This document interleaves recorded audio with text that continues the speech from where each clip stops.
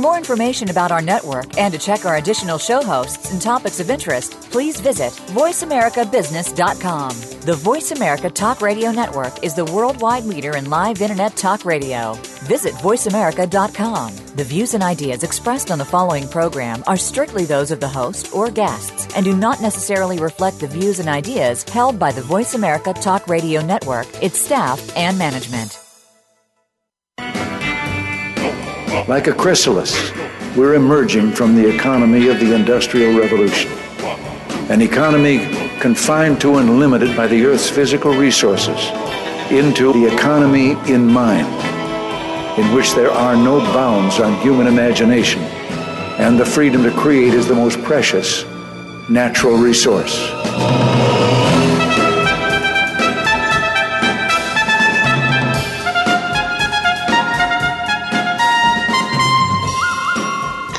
Welcome to the Soul of Enterprise, Business in the Knowledge Economy, sponsored by Sage, supporting small and medium-sized businesses by creating greater freedom for them to succeed. I'm Ed Kless with my friend, co-host, and birthday boy, Ron Baker. And on today's show, we're talking Free Rider, Ron. Free Rider Friday. I love it. I can't wait. So we wanted to remind all of you that you certainly can call in if you want to participate in the free riding. And that number is 866-472-5790. Also, you can use the hashtag AskTSOE, which we monitor during the show if you've got a question for us and want to participate remotely. For those of you listening in arrears, as they say in accounting, well, you just have to use hashtag TSOE later, and we will be sure to get to your questions on another show. But Rhonda, we did have some of those, so looking forward to talking to some of our readers, at least indirect, or listeners indirectly today. Absolutely. But want to start off with the Free Rider Friday. You ready, Ron? You bet. I'm going to jump in. Ready? Here we go. Happy birthday to you. Happy birthday to you. Happy birthday, dear Ron. Happy birthday to you. And you know why I can do that, Ron? No. You know why? Because Why? Happy Birthday is now in the public domain. Oh. In my stack of stuff was something I came across, and I was like, holy crap, that's going to be awesome. It's Ron's birthday on our show, and the fact that Happy Birthday is now in the public domain is perfect to talk about. Don't have to pay a royalty for that like we do. That's right. So just we did Matt, our producer, you don't have to worry. You don't have to go run into Roberts. They need a special dispensation for Happy Birthday. It's now in the public domain. Can you believe that was not in the public domain, though? No, I would have swore it was. Who wrote it, Ed? Do we know? Yeah, no. Well, and that's part of the reason why there's a controversy over this, right? Because at this point, it's been passed down from generation to generation. It was originally written by Warner and Chappell, right? Is the name of it, but the Summy Company never acquired the rights properly. It was originally, and I never knew this, it was not, the Happy Birthday was not the original lyric. Did you know that? No. Yeah. The original lyric is, and my mom used to sing this to wake us up in the morning. The original lyric is, "Good morning to you." Oh, that's where that comes. Okay. That's the original lyric, not Happy Birthday. And they just shifted the Happy Birthday. So, but it is now not in the public domain. So, that no longer do Fridays have to, come in and do clap, clap, clap, clap, blah, blah, blah, whatever. Right? Wow. Maybe we should change our opening theme to Happy Birthday. There we go. So, but the other weird part about Happy Birthday, and this is a kind of a fun thing that I've done for my kids, is as you know, Ron, I'm self-taught playing the chords on piano, right? And one of the things that I've done to illustrate my kids the difference between a song that's in a major key and a minor key is to play Happy Birthday in a minor key. And when you do that, it's great because it sounds like a funeral dirge. Right, yeah. And it's like, oh, that's sad. But yeah, so we're all happy to know that Happy Birthday is now in the public domain, and we're all good to go on that. So Anyway, and happy birthday, my friend. How does it feel to be 35? Feels great. I'll tell you. It's 29th anniversary of it or something. You can't do the math. You're a recovering accountant. It's okay. True. Ed, you'll love this. This goes back to our very first show. I got a happy birthday notice from Clear, which is the people at the airport, that have the special lane. And, thank you for being a loyal Clear member, wishing you happy. And it says, efficiently yours. Now, I'm sorry, but there's nothing warm, cuddly. This is what we mean by the opposite of love is not hate, it's efficiency. Why not cordially or sincerely or, with warm regard? But no, efficiently yours. What does that mean? Well, I think they're linking to the fact that you're getting through security faster. Yeah, I'm sure. Right? That would be my take. That's where they're going with that. But just doesn't it sound odd? It does sound odd. It sounds repulsive. From a company that's trying to build a relationship with you, I mean, it just sounds odd. It sounds dirty. Yeah. It's naughty. Yeah, that's weird. So the Clear wished you an efficient birthday. Yes. Well, no, they said efficiently yours. Yeah. It's just their sign off I thought was odd. Never saw that before. Maybe that's how we should start signing off our emails. Yeah. That would be good. That would, just to see what the reaction is from people. There was a time, I no longer do it, but there's a time, and if any of you have ever received an email from me, you probably can go back to your stack of email stuff. But I had a little bit of a protest in me. This is going to surprise you, Ron, that I would protest something. But that we had this disclaimer that we had to include at the bottom of every email. Right. And what was interesting, and all big companies do this, and I get it, right? But what's really interesting about the disclaimer is that it was contradictory. And what happened was it said, okay, if you're reading this and it's in error, you think this is an error to you, right? Please delete this email without having read it. Right. Yes. Yep. It actually said that. I'm like, well, wait a minute. If I delete it, doesn't that aren't I admitting that I read it? That I read it? I mean. So what I did was in order to protest that, what I did is I put at the end of that little disclaimer, and which was in 0.2 font on the email, right? I put the words "so there," right, at the end, and if anybody inside the company had ever called me on it, I would have said, "Look, yes, you're right. I shouldn't have done that. But you know what? This is contradictory, and I don't think it's legal. But fortunately, it has been fixed. So I took the "so there" out." Wow. So Ed, I didn't know that, but that I was going to say that at the end of the Monty Python movie, The Holy Grail, they have this, that long standard disclaimer. It's the last thing that shows up on the credits. Yep. They also have at the very end of that, "so there." Mm-hmm. Yeah. And the only way you know that is being a Python fan that sits through all the credits, right, and the big screen so you can read it. But that I always thought that was hysterical. Yeah, I'm pretty sure that the first time I saw that wasn't a Python film. It was the movie Airplane. They did it too. Oh, did they do? Yeah. Well, that's But I'm sure Python was probably beat them to it because I'm sure there were Python films out before Airplane was. So I think so. Yep. That's awesome. All right. Well, there you go. So happy birthday, Ron, and your turn. You're a stack of stuff now. Well, we've been talking about airplanes with all this, so I want to bring up something from the Washington Post. A guy named Christopher Elliott. This is from the September 17th issue. And just, he says, full disclosure, he is the co-founder of Travelers United. And he is basically advocating for more airplane space. This is now a human right, Ed, that you have more airplane space. Because, wait, what? Yeah, they're lamenting the fact that airline legroom has plummeted, get this, from 35 inches in 1970s to about 31 inches today, and the average width of a coach class seat has contracted from 18 inches to about 16 and a half. And of course, they have to say that, this has incredibly benefited airlines, which are now enjoying record profits.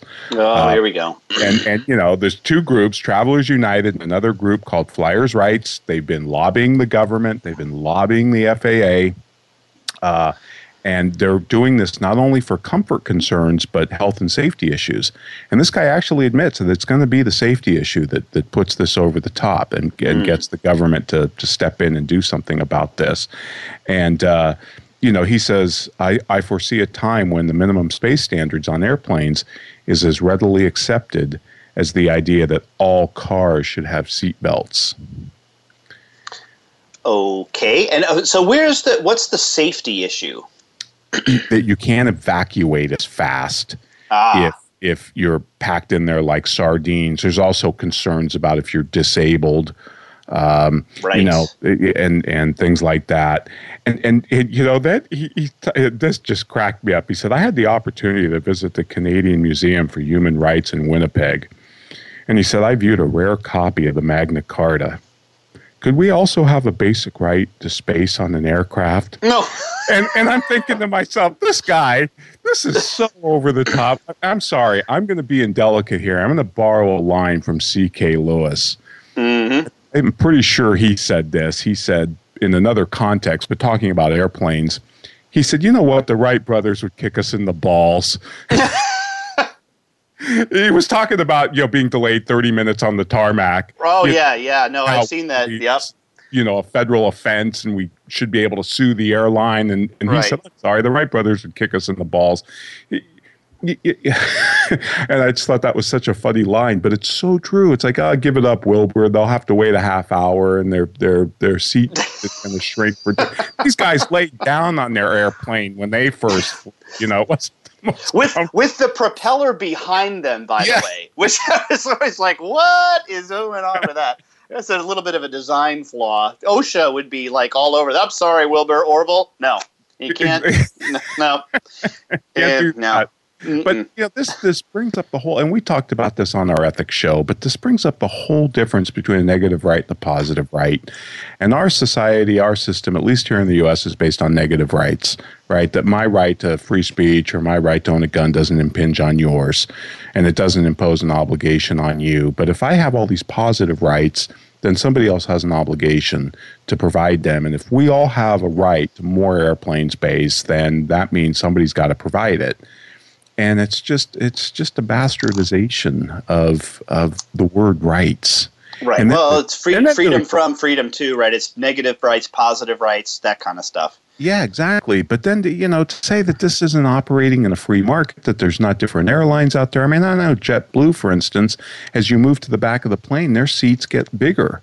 Mm-hmm. They give you more room because they figure, well, that's the trade-off for sitting in the back of the plane, which I always thought was kind of cool. But the market can take care of this. Of course. We don't need some group of busybodies. This is the ultimate namby-pamby organization, eat your vegetables. They're trying to get the government to come in and coerce airlines. And, of course, the airlines are fighting this. But I just thought that this was ridiculous. Yeah. But it's one of those things, Ed, where things start out as being ridiculous, but then they have a way of taking over. No. The seatbelt is a great example. Or, we used to be able to smoke on an airline, and they said, well, no, we'll just ban it in certain sections. And, of course, now you can't smoke at all. Not that I'm advocating for that. I'm just saying that this type of incrementalism, No, I know. It expands out. I got a funny story, and then we got to go run to a break here. But my uncle Tom, who really brilliant guy, but he huge smoker, huge. I mean, just like 2, maybe 3 packs a day. I don't know how the man is still living, but he his thing was, I want to be in the bathing section. Okay, I mean, I want to make sure the guy next to me has bathed. That's what I want. I love it. If you're going to put me in the no smoking section, fine, but I want to be next to a guy who's bathed. Oh man. Well, on that note, let's jump to a break. But again, you can hashtag AskTSOE to get a hold of us today. We certainly want to let you know that you are more than welcome to call in to the show. We're happy to have you and maybe even take your call today, so that would be fantastic. But right now we want to hear from our sponsor, Leading Results.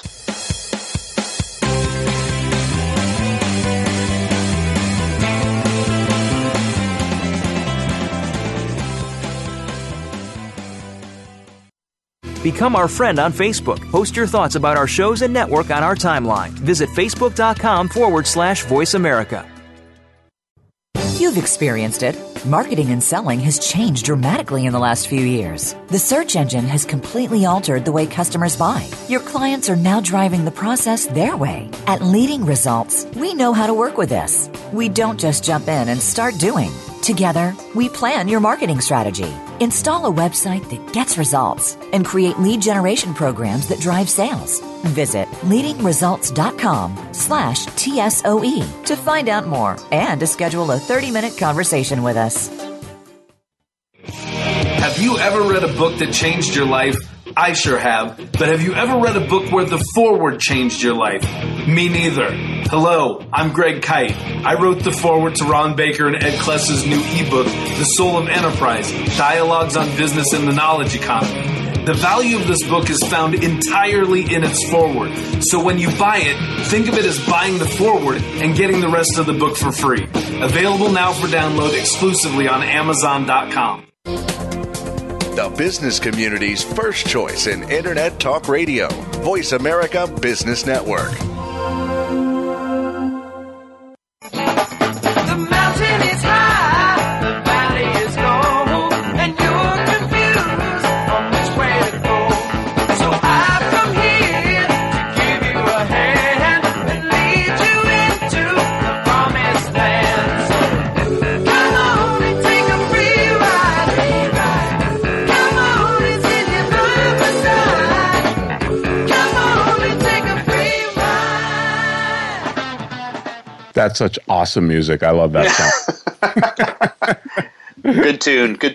Perfect for what we're doing, Ed, too. now that we have a constitutional right, or a human right, I should say, for more airline space, what do you have for us? No. All right. Well, let's talk about I want more rights. You want more rights? I want more rights. What rights should we have? How about a right to, like, low-priced pharmaceuticals? Oh, of course. You knew this was coming up, right? Yes. You knew this was going to be in the stack of stuff. So what do you think about our friend Martin, I haven't heard his name pronounced, Skellery? Not sure. I don't know. CEO of Turing Pharmaceuticals apparently decided that he was going to increase the price of Daraprim to $750 a pill from its current price of $13.50. Now, the deal was, I guess, this drug, which is used sometimes, and I think this is the operative word here. This is used sometimes for AIDS patients who have a condition that is serious to people with AIDS called toxoplasmosis. Mm-hmm. Right?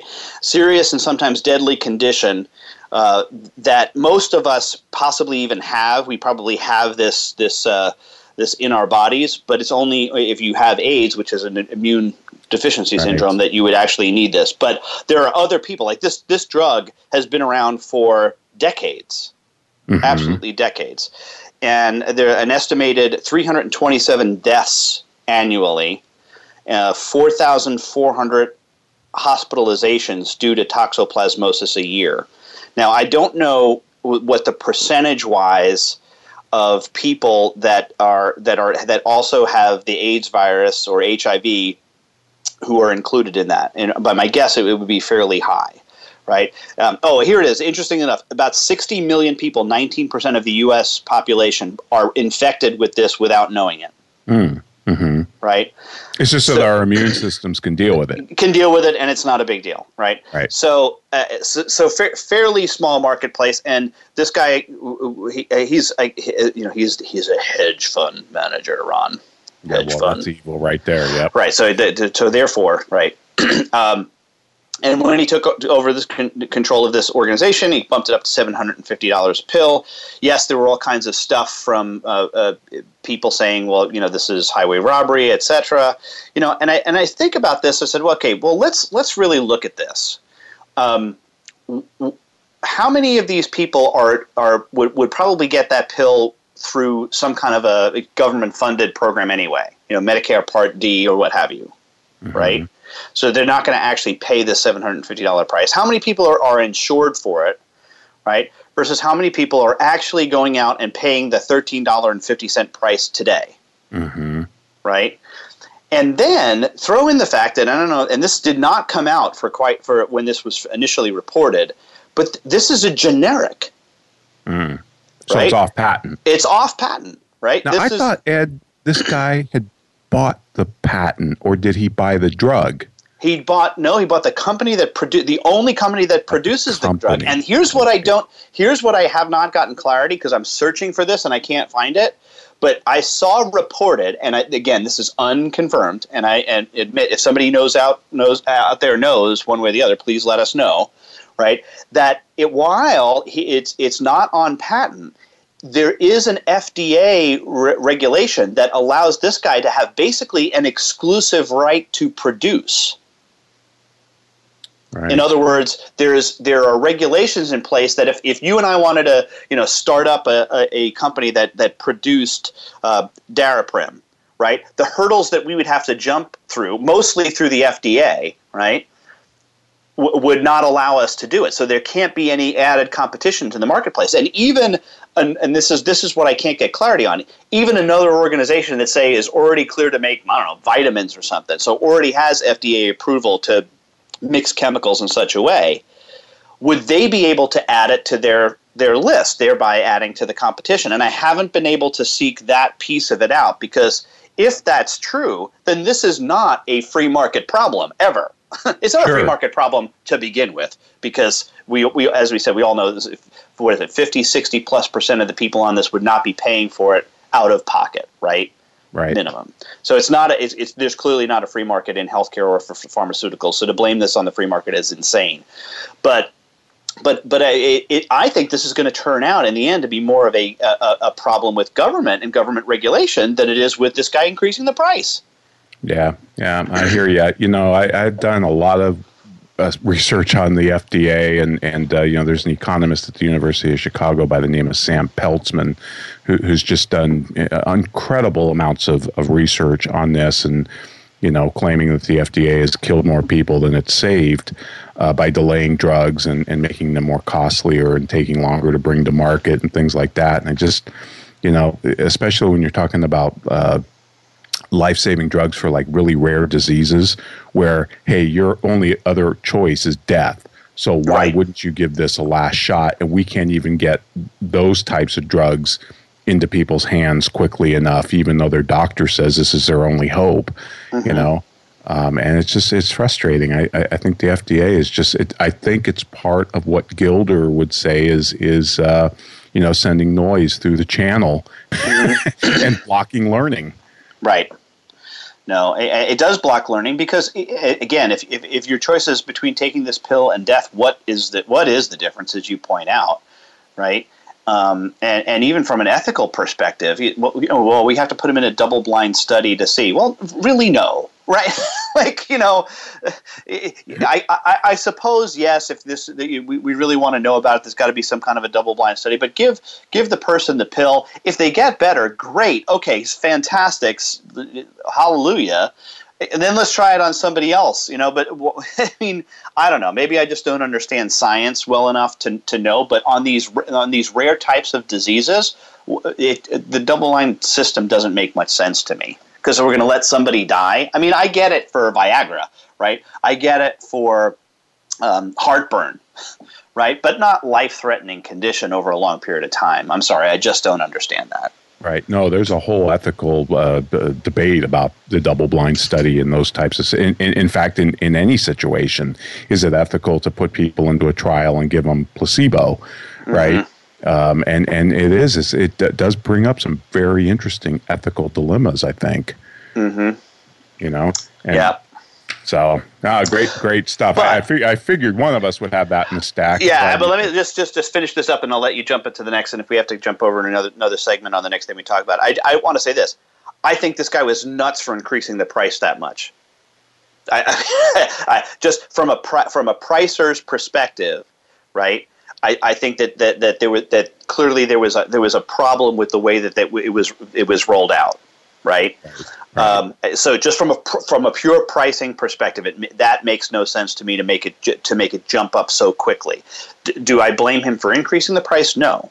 Right, but I just think that it's just stupid. It's like what we've talked about before, the Coke machines that advertise, "Hey, we get more expensive as the temperature goes up."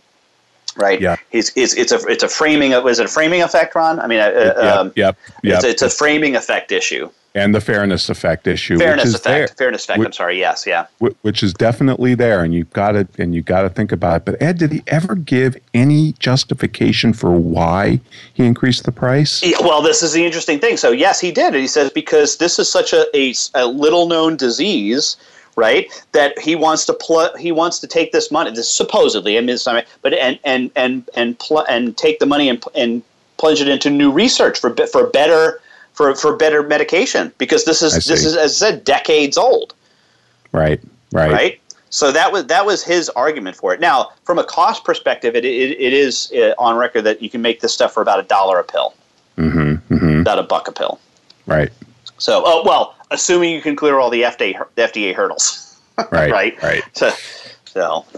Yeah, marginal cost of the $1 a pill. Yeah, right. It's one area. You know how we love to rail against justifying price increases by saying costs increase. Right. We talked about Starbucks on the last Free Rider Friday. Right. All that about how they were increasing their prices, even though the cost of coffee went down.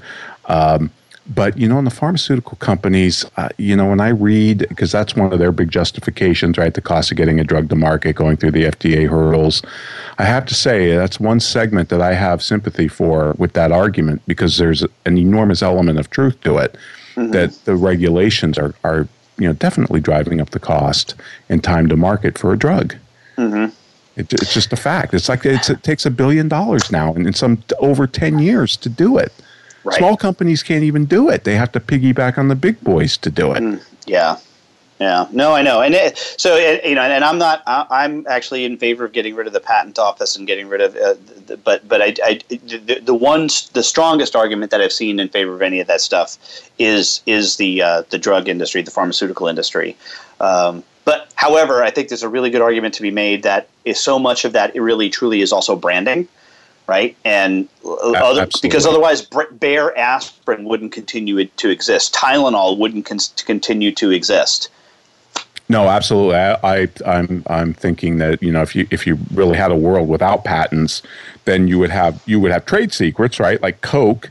Yeah, exactly. And things like that. But you would still patents and reputation, and branding and reputation would still be incredibly important in that world. And it probably wouldn't bring innovation to a grinding halt without patents, or maybe the patents could be a heck of a lot shorter than just 17 years. Yeah. There's also some other really interesting patent reform ideas. In fact, The Economist had a big write-up on it. It's in my stack of stuff, but not for the show. It's a pretty deep topic, as you know. We've chatted about it quite a bit, and it makes my head hurt. But very true. Very true. And hey, we're up against a break here, Ron. So we want to remind you, hey, listen to past shows on thesoulofenterprise.com. We certainly want you to also hashtag AskTSOE, or if you prefer, email us at asktsoe@verisage.com. But in the meantime, let's hear from our sponsor, Azamba.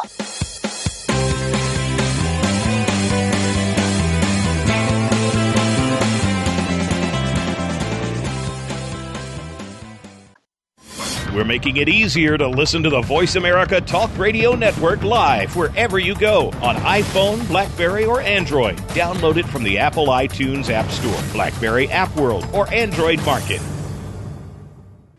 What if you could close more business with less effort and do it faster? What could your people accomplish if they had their own personal assistant keeping track of meetings and reminding them of follow-ups? What would it mean to have a perfect view of what your team and your prospects and your customers are doing? What if you could run your business from anywhere? You can have it all.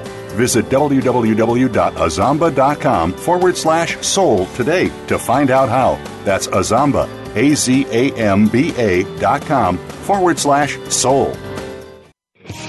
Have you ever read a book that changed your life? I sure have. But have you ever read a book where the foreword changed your life? Me neither. Hello, I'm Greg Kite. I wrote the foreword to Ron Baker and Ed Kless's new ebook, The Soul of Enterprise, Dialogues on Business and the Knowledge Economy. The value of this book is found entirely in its foreword. So when you buy it, think of it as buying the foreword and getting the rest of the book for free. Available now for download exclusively on Amazon.com. The business community's first choice in Internet Talk Radio. Voice America Business Network.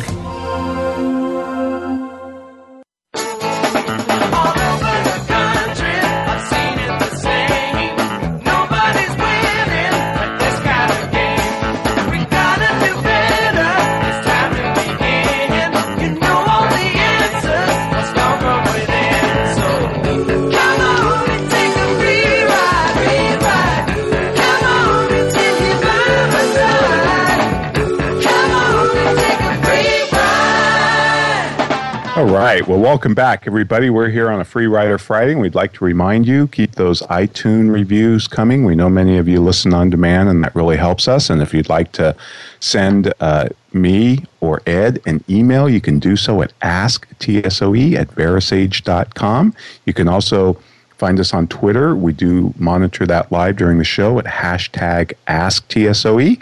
And, Ed, we have a tweet from Tim Rodman, who's got a question for us on Twitter.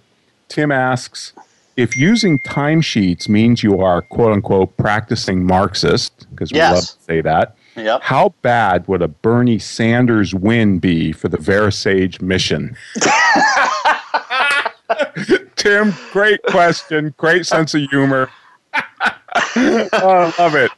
Oh my goodness! How do you answer? Well, I'll just say I'll just go on record and say the chances of Bernie Sanders winning the presidency are pretty slim.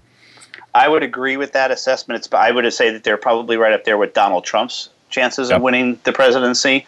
I think that right now what we're experiencing is the prelim to the real campaign, which probably won't kick off until after the first of the year.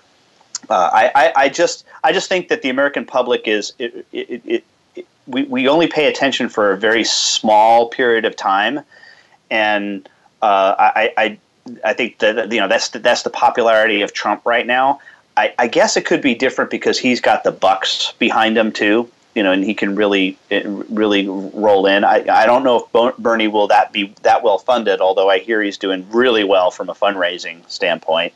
Sure. But I just don't think that it's not the people, the popular people. It's going to be the grassroots of each party. I shouldn't say the grassroots. I should say the apparatus, the apparatchiks in both the Republican and Democratic parties that are going to prevent this from happening. Yeah, and in terms of how it would affect our mission, I don't think it would. I mean, we kind of use that practicing Marxist line. I mean, we believe it. And but I think just the state of the professions are just making the billable hour and the timesheet just become obsolete. They're just being supplanted by technology and just that this thing's over 100 years old and it's just now it's obsolete. Mm-hmm. Yeah. So, but great question, Tim, and it's a great segue into my next topic, Ed, which is, as you saw earlier, I think it was last week, I got an email from our good friend Brent Eucken. He's a principal at Ernst & Young, and it was about KPMG, one of the big four accounting firms in Australia. And it actually says it's disrupting itself by creating KPMG Marketplace, which is going to offer the downtime of its staff to their customers for short-term jobs. So you're going to be able to rent, CPA basically for short-term jobs like maybe CFO or an accounting project or something at a discounted hourly rate. And here's the thing that caught me. The partner, Martin Shepard, who's KPMG's Australia's lead brand and innovation partner, likens this to an airline maximizing yield by selling last-minute seats cheap. Now, when I read this, I'm like, really, this is their idea of disruptive innovation? Because, that's a loaded term. That's got a very specific meaning. That comes from Clayton Christensen's book, the Harvard business professor, Disruptive Innovation. We're not just talking about a sustaining innovation that kind of, you get a new version of the iWatch update or something like that. A disruptive innovation is something that dramatically changes everything, right? It's a game changer. Right. And this is not, by any stretch of the imagination, a disruptive innovation. But what kills me is this equivalence of saying that this is like an airline maximizing yield by selling last-minute seats cheap. Please point me to an example of any airline in the world that sells last-minute seats cheap. They do the exact opposite. I would say that is mostly true. I think the airlines run. They will, if they have lots of availability on a particular flight, and they know that they're not going to be able to sell it to business class. I've seen, American at least will even send me an email and say, "Hey, listen, if you want to go to New York, it's $99 this weekend." Well, no doubt that they run deals and things like that, and you might be able to get something on Travelocity or Priceline or something. But as a general rule, they're doing the exact opposite. Yeah, no, it's just like the hotels. They've gotten just so much better at capacity planning, and that's what yield management, that's a big component of it, is capacity planning, that they can project their capacity so they're not in a situation where they have a ton of unsold last-minute seats. Right. But besides that, put that big pricing blunder aside. The other thing that just really bugs me about this is here you have excess, quote-unquote, excess capacity, which I think in and of itself is a problem, because this is pure efficiency over effectiveness, right? Oh my God, these people are standing around, so better to sell them at 20 cents on the dollar than let them be idle. Mm-hmm. Well, how about investing in their intellectual capital? I'm just going to go. How about letting them educate themselves, or take a graduate course, or write a book, or some, why is it that if they're idle, oh, we can't have that. We've got to keep these people, like machines, turned on all the time. I mean, it's purely the efficiency over effectiveness mindset. Mm-hmm. And God forbid we should give them time to, think. And innovate. And rebuild their emotional capacity. So when there's lots of deadlines, when there's lots of things that are due in a short period of time, which we agree with this whole idea of deadlines, right? And sometimes that they stack up, right? You got to land more planes in a shorter period of time. Yep. That they have built their emotional capacity up, to the point where they are able to handle those more stressful situations. I hear if Howard Hansen and Steve Jeske are listening to the just screaming at the time, because this is all about that whole idea of transactional versus chronic anxiety. You've just ratcheted up the chronic anxiety in the organization and have written a prescription for it to never leave the organization. Never. Right. And I also hear Tim Williams screaming too, because from a branding perspective and a positioning perspective, to put the brand KPMG Marketplace on this and sell this excess time at a discounted, and it's a discounted hourly rate, by the way, which is even more frustrating to me, but this is going to destroy or tarnish their brand and their pricing integrity of the mothership. Yeah. If you're going to do this, do it under a separate name, people. the heck is wrong with my alma mater? I mean, do this under a separate name. I know they're probably thinking, well, no, we need the cachet of the KPMG brand, but no, all you're doing is you're destroying your branding integrity. This is Tim's contrast between magic and logic, right? The magic work should come in at a high price. The logic work can be sold cheaper, but the advertising agencies that have split those two functions do it under a separate name. In fact, Ogilvy has a group called RedWorks. Now, it's owned by Ogilvy, but it's a separate brand because that houses all the logic and the lower value work, right? Yep. And they charge lower prices, but it doesn't hurt the pricing and branding integrity of the mothership. It's funny. You in just talking about this, you reminded me of something. Do you remember the blog post that I did? This is a long time ago. It's like 2008, 2009, and we'll get it up there. Where I took the picture of this thing in a town near me where they were advertising, and this was the name of the firm was Brains by the Hour. Do you remember that? Yes, I do remember that, and it caused firestorm. Oh, because I said I think the title of the post was no brains by the hour, and I just laced into them, and they actually contacted me. I guess they found a Twitter or whatever, and there was an exchange back and forth on my. I think it might have been Verisage or on my website. I forget, but we're going back and forth with and you're just making blah blah blah. You just talking about this made me think, and I did a search. Brains by the Hour is no more. Ron. Brains. Oh, shock. Brains by the Hour doesn't exist anymore. It went out of business. It's like Surgeons by the Hour. That's what I want. Sign me up. Sign me up with the Brain Surgeons by the Hour, please. Hour. That's I've got a very serious problem with brain cancer, and I'm really looking for the excess capacity brain surgeon. Yeah. Can you oh man, I posted this on our Verisage Facebook group, and I think it might have been Peter Wolf came in, from Azamba, one of our sponsors, and said, "Well, why do they have excess capacity in the first place?" Now, we do believe that no firm should operate anywhere near full capacity. I mean, you shouldn't be at 90, 80. I don't even think you should be at 70%. You need to be at 60%. But this just killed me. And then to label it disruptive innovation is just, again, a complete misunderstanding of that term. This is not an innovation, nor is it anywhere near disruptive. I think it's a great example of a really bad idea, and I don't care how well they execute this, how well it's implemented, it's going to be a bad idea, and it's just going to tarnish their brand. Yep. No, I agree. Cannot agree more with that. And we'll have to see. We'll have to study it. Maybe they will do better than Brains by the Hour did. But so Ed, I know we're up against it here, but if you want to start your next topic.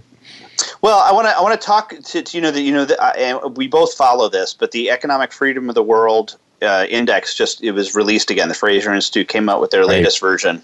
Yep. And wanted to talk a little bit about that, and I guess the U.S. has not fallen any further.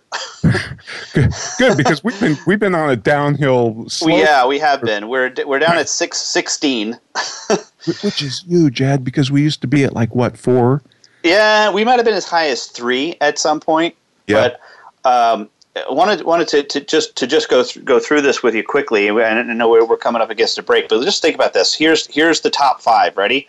Hong Kong, Singapore, New Zealand, Switzerland, and United Arab Emirates. Yep. New Zealand's constantly up there. In fact, the reason I know this is because every time I speak down there, I always show this ranking because they are so high. But yeah, wow, that's frustrating that we're slipping that far. Pretty crazy stuff. But let's pick up on this after the break. Anyone, if you want to get a hold of us, please #AskTSOE. Want to thank Tim for that great question. So if anybody else is out there, we'd love that lead in and work it into the show. And when we do get back, I want to talk a little bit about BJ Leron, who has also been on Twitter with us, and we want to share the high satisfaction day that you and I were able to receive through BJ and what he's doing with fixed price agreements in a very different industry. But right now, we're going to hear from our sponsor and my employer, Sage.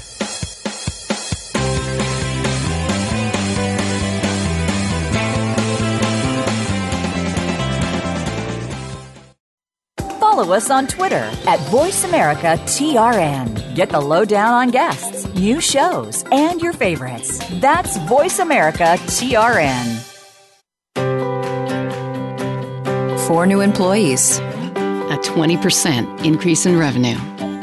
Being one of the 9 million women business owners in the U.S. These are your proudest numbers, your landmarks of growth and success. Sage helps you achieve business milestones with cloud and software solutions that lead to deeper financial insights. Believe in your numbers. See what Sage can do for your business. Visit BelieveInYourNumbers.com today. Have you ever read a book that changed your life? I sure have. But have you ever read a book where the foreword changed your life? Me neither. Hello, I'm Greg Kite.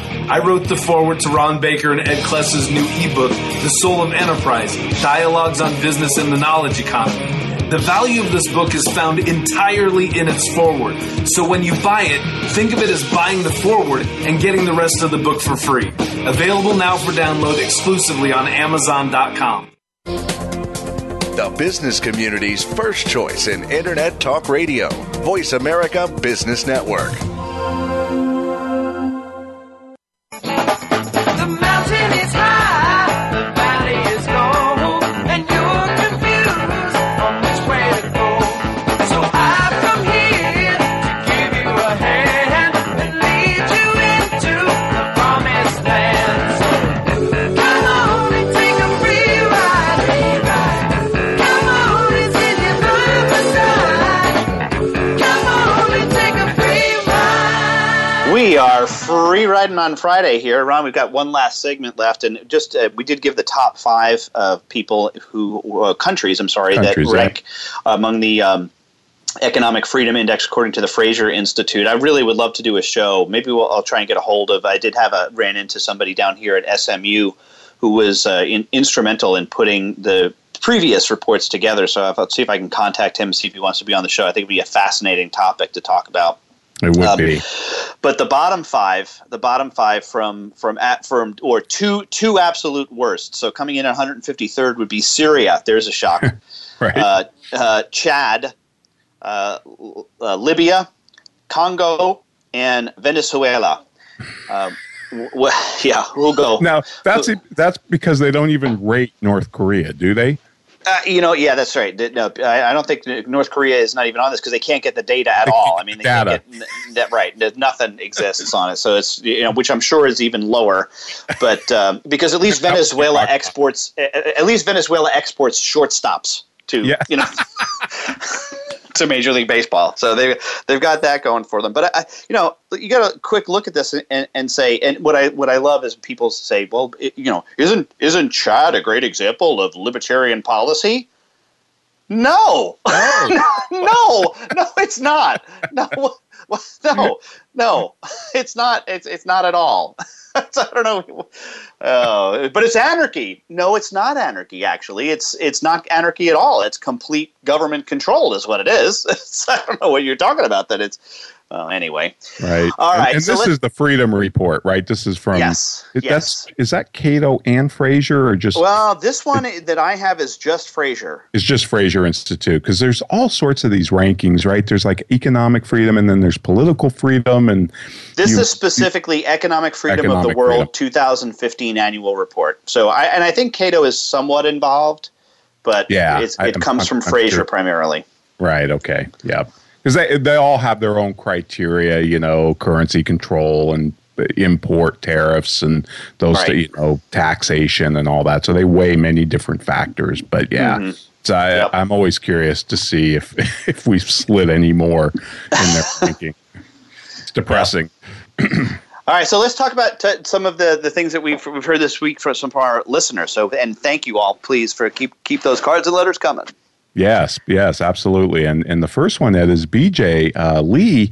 He is a vocal coach, which is great, which is fascinating. And he started out by asking us about, how would you price if you were a vocal coach? And we both kind of came at him and said, well, we suggest that you offer options. And then he tried role playing this with his spouse.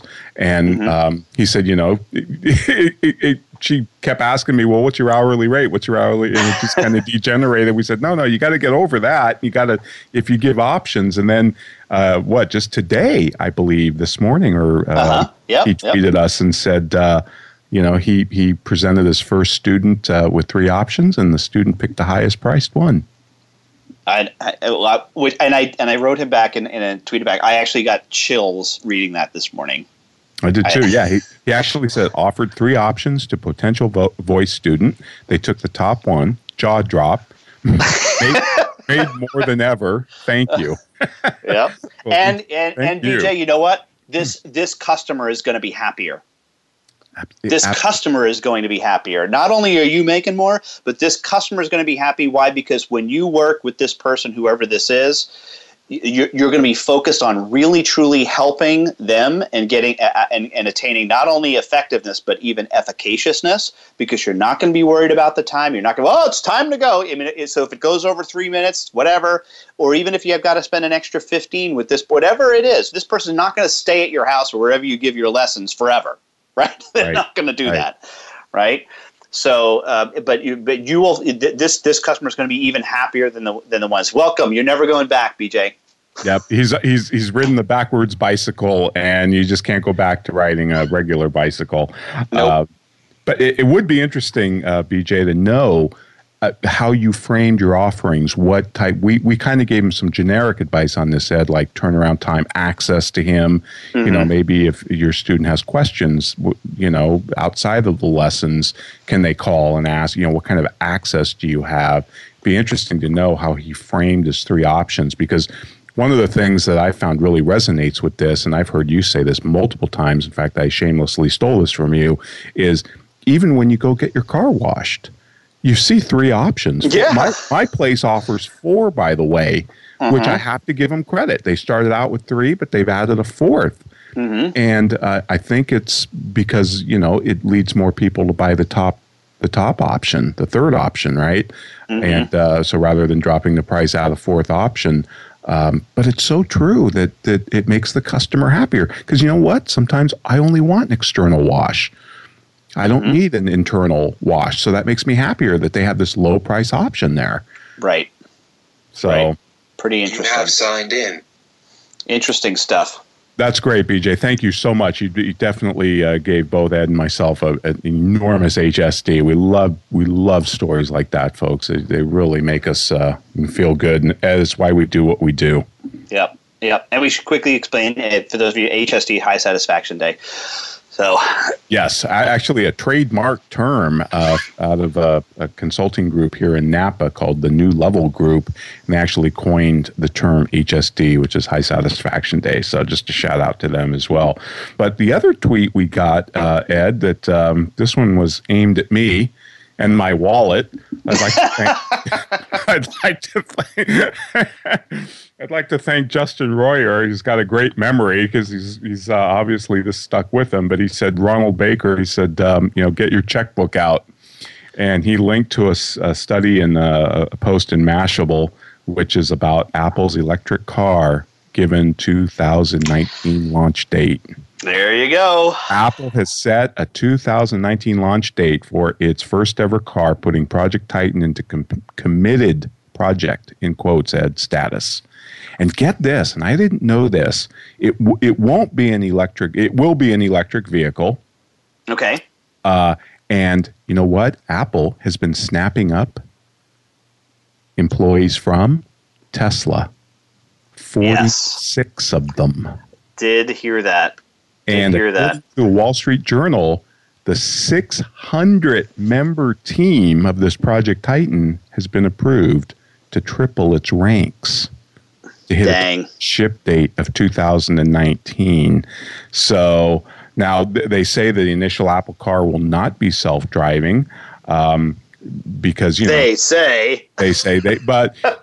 realize it's going to take some time. Have you noticed that even some of the early manufacturers like Mercedes and Nissan that said they're going to be selling one of these things in 2017 or 18, or I even heard 19 from Nissan. Mm-hmm. Well, now Mercedes is saying 2021 for a fully autonomous Mercedes-Benz S-Class.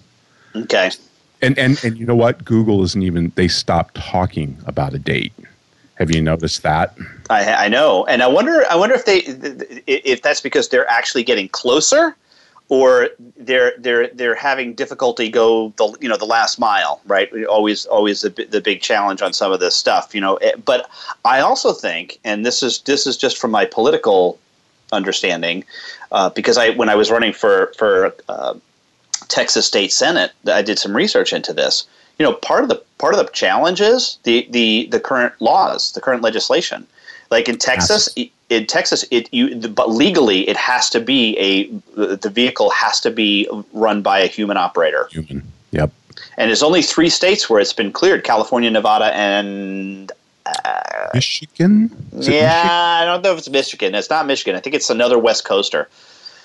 Oh, really? Okay. I thought it was either Florida. I heard Florida, Michigan. Maybe that's just they've allowed testing on their roads. Right. No, but 3 states have actually cleared it so that it's legal. Right. Definitely Nevada's in there because that's where they ran the autonomous truck. Right. But no, I think you're right, and I think this is part of Apple's thing too about why they're saying it's not going to be autonomous, because they realize that the legislation, the laws are going to have to catch up, to this thing, and that is going to be a major monkey work. But the other thing, I've got another article on this. This is out of The Economist, but they estimate that cars are idle 96% of the time, which is fascinating. And talk about inefficiency. Right. Google reckons that in an autonomous car world, you would have utilization rates of more than 75%. We got to do a whole show on driverless cars. I just decided we got to do a whole show on it. And Ed, what they think that means is just 30% of the cars that we now have on the road would be needed. Wow. So to wipe out 70% of the cars. So again, this is going to have major implications for the car companies and all sorts of business models out there that it's going to disrupt. That's disruptive innovation. That's disruptive innovation. Not selling excess time. Amen, brother. All right. So Ed, what do we have on store for next week? Next week, one of our shows that we do on a monthly, or actually bi-monthly basis, are on Entrepreneur Heaven, and we have George Eastman, James Cash Penny, the Wright brothers, and Anita Roddick. Will be profiling those 4 individuals next week on The Soul of Enterprise, and we will see you in 167 hours.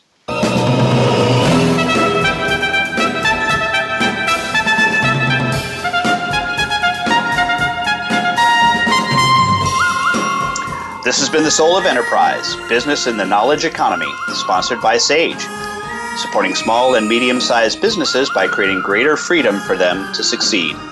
Join us next week on Friday at 4 p.m. Eastern, 1 p.m. Pacific. In the meantime, feel free to visit us at thesoulofenterprise.com and wish Ron Baker a happy birthday.